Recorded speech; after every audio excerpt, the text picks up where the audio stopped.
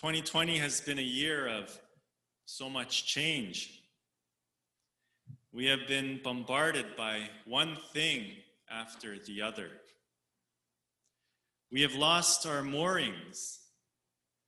We feel adrift at sea, not knowing where the waves will take us.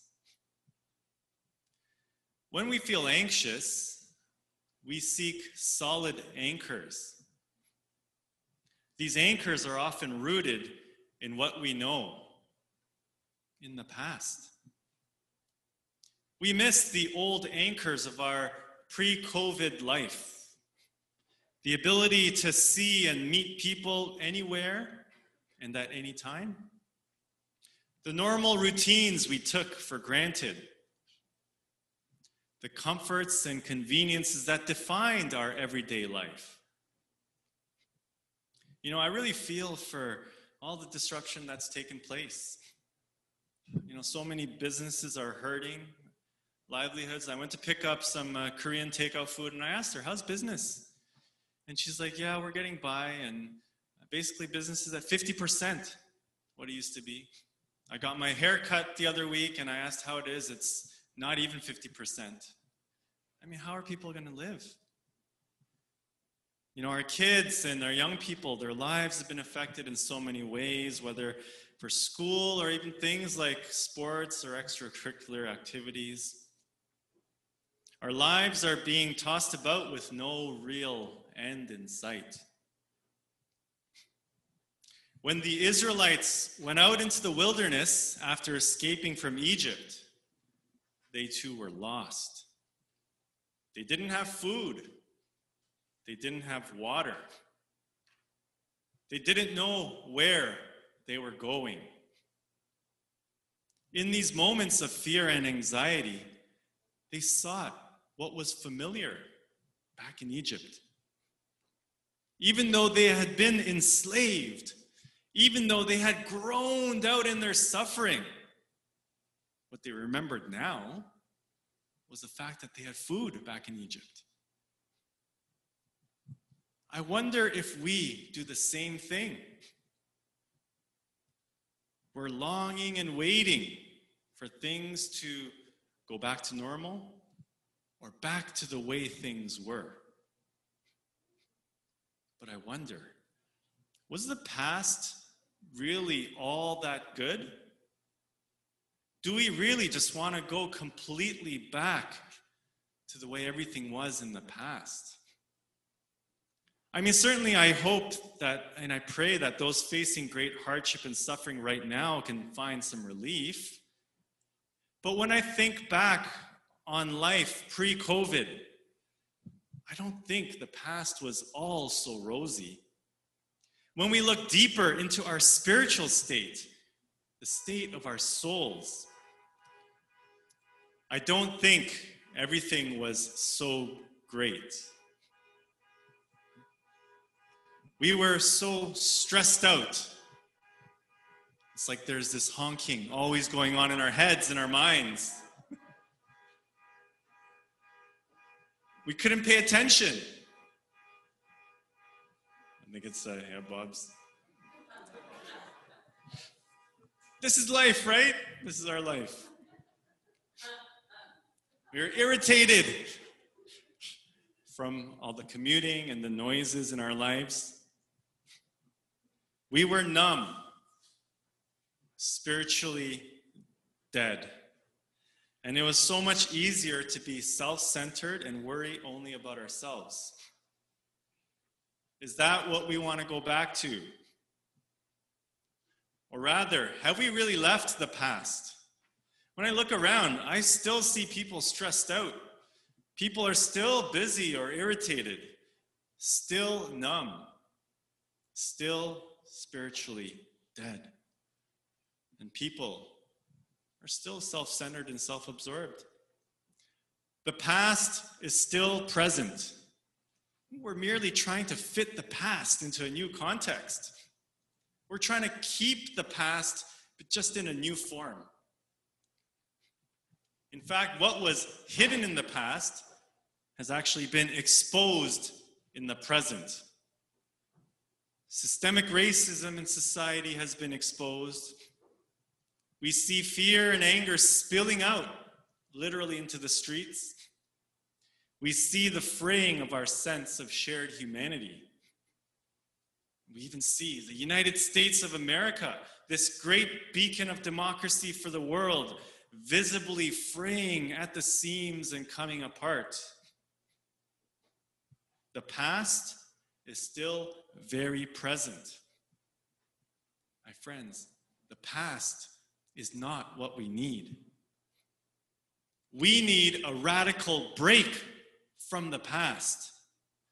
We need a new future that is not merely a continuation or repetition of the past. We need a future that is alive, not dead. Vibrant, not numb. Full of hope, not despair. Joy and love, not indifference.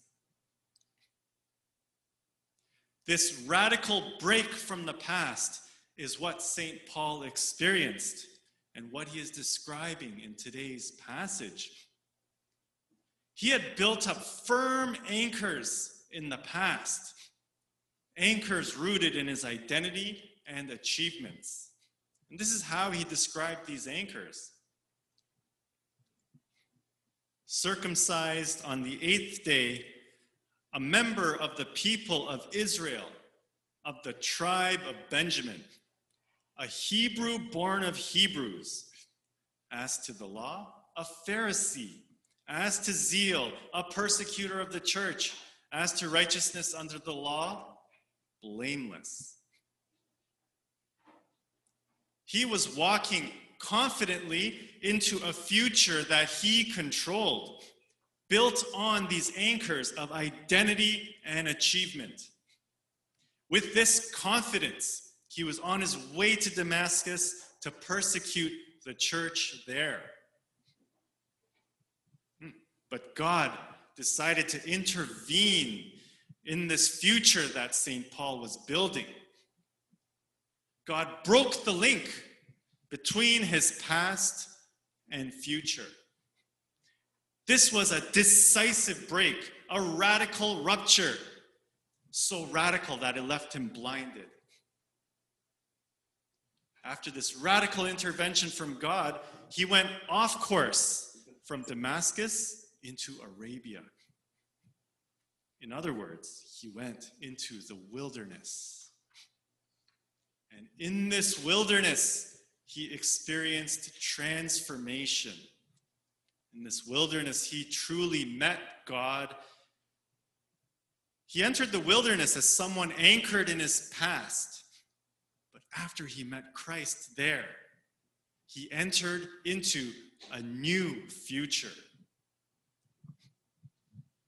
Last week's entire sermon by Reverend Kim was about this time in the wilderness. Wilderness as a dangerous place, a difficult place, an unpredictable place. Adding to that imagery, the wilderness is the place where our previous anchors are broken down. Their importance is questioned, reevaluated, and let go. There is a great struggle that happens in the wilderness because letting go of what anchored us is terribly difficult, scary, and painful. We are afraid to become empty and naked, stripped of the things we had built our past lives on. If I don't have these anchors, then what do I have? And more importantly, who am I? The wilderness exposes the futility of the anchors that we've built. And this is what St. Paul realized about his past. He could not know God by filling himself up with these other anchors. He could not really know himself. If anything, these anchors blocked him from truly encountering God and discovering himself. The wilderness is a place where God leads us to a decisive choice. Do we remain rooted in our past? Or do we press on toward a new future that God has in store for us? For St. Paul, this choice was clear. This is what he said. This one thing I do, forgetting what lies behind and straining forward to what lies ahead. And furthermore, I press on toward the goal for the prize of the heavenly call of God in Christ Jesus. In the wilderness, he met God by emptying himself of the things he had built up in the past. And as he did, he encountered his true self. Not only that, but he discovered the grace and love of God covering and overflowing his raw, naked self. Discovering the depths of God's love is what transformed him. Experiencing God's love and grace is what breaks us from our past and leads us into a new future led by God. And this is why God's love for us is at the very core of the gospel. That is what changes us.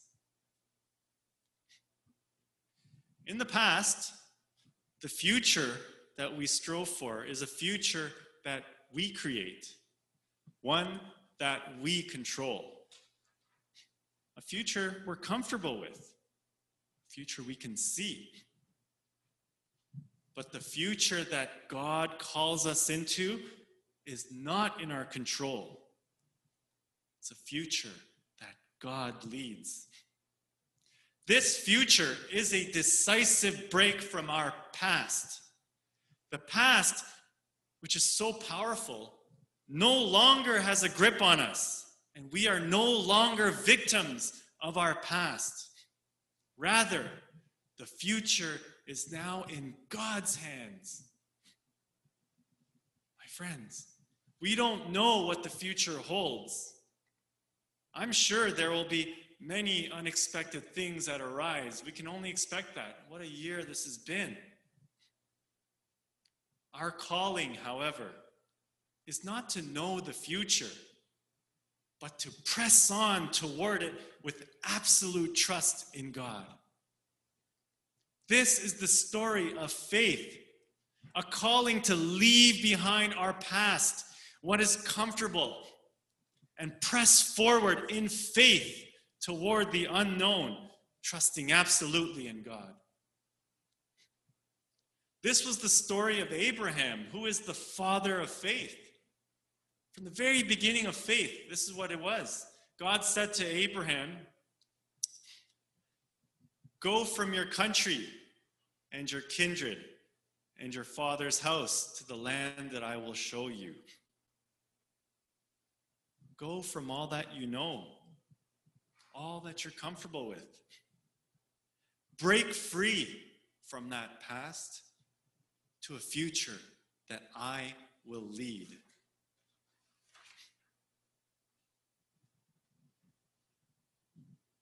In these very anxious times, rather than seek an escape from the wilderness, we need to embrace it. With absolute trust in God, it is time to let go of the things that gripped us in the past and press on toward a future that God has in store for you and I. In the past, we were gripped by our numbness, our stress, our need to keep up with the standards we held for ourselves, with fractured relationships. But in the new future, I see free hearts, souls that sing, hearts that forgive and reconcile, and people who feel and care. When the Israelites first entered the wilderness after escaping Egypt, they were mere fugitives, slaves escaping captivity. They were still in their enslaved mindsets and thought like slaves.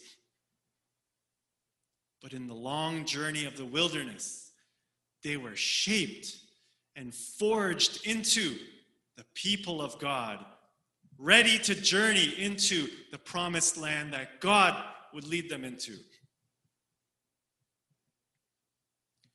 In our time of wilderness right now, we need to shed our enslavement to the past and be forged as people of God. If we are courageous enough, if we have faith, that is what God does. Take small, fearful people like us and forge us into people ready to take this new journey into a future that God has in store for us. May we all, as people of St. Timothy, as people of faith, come to God and take this new journey into the new future.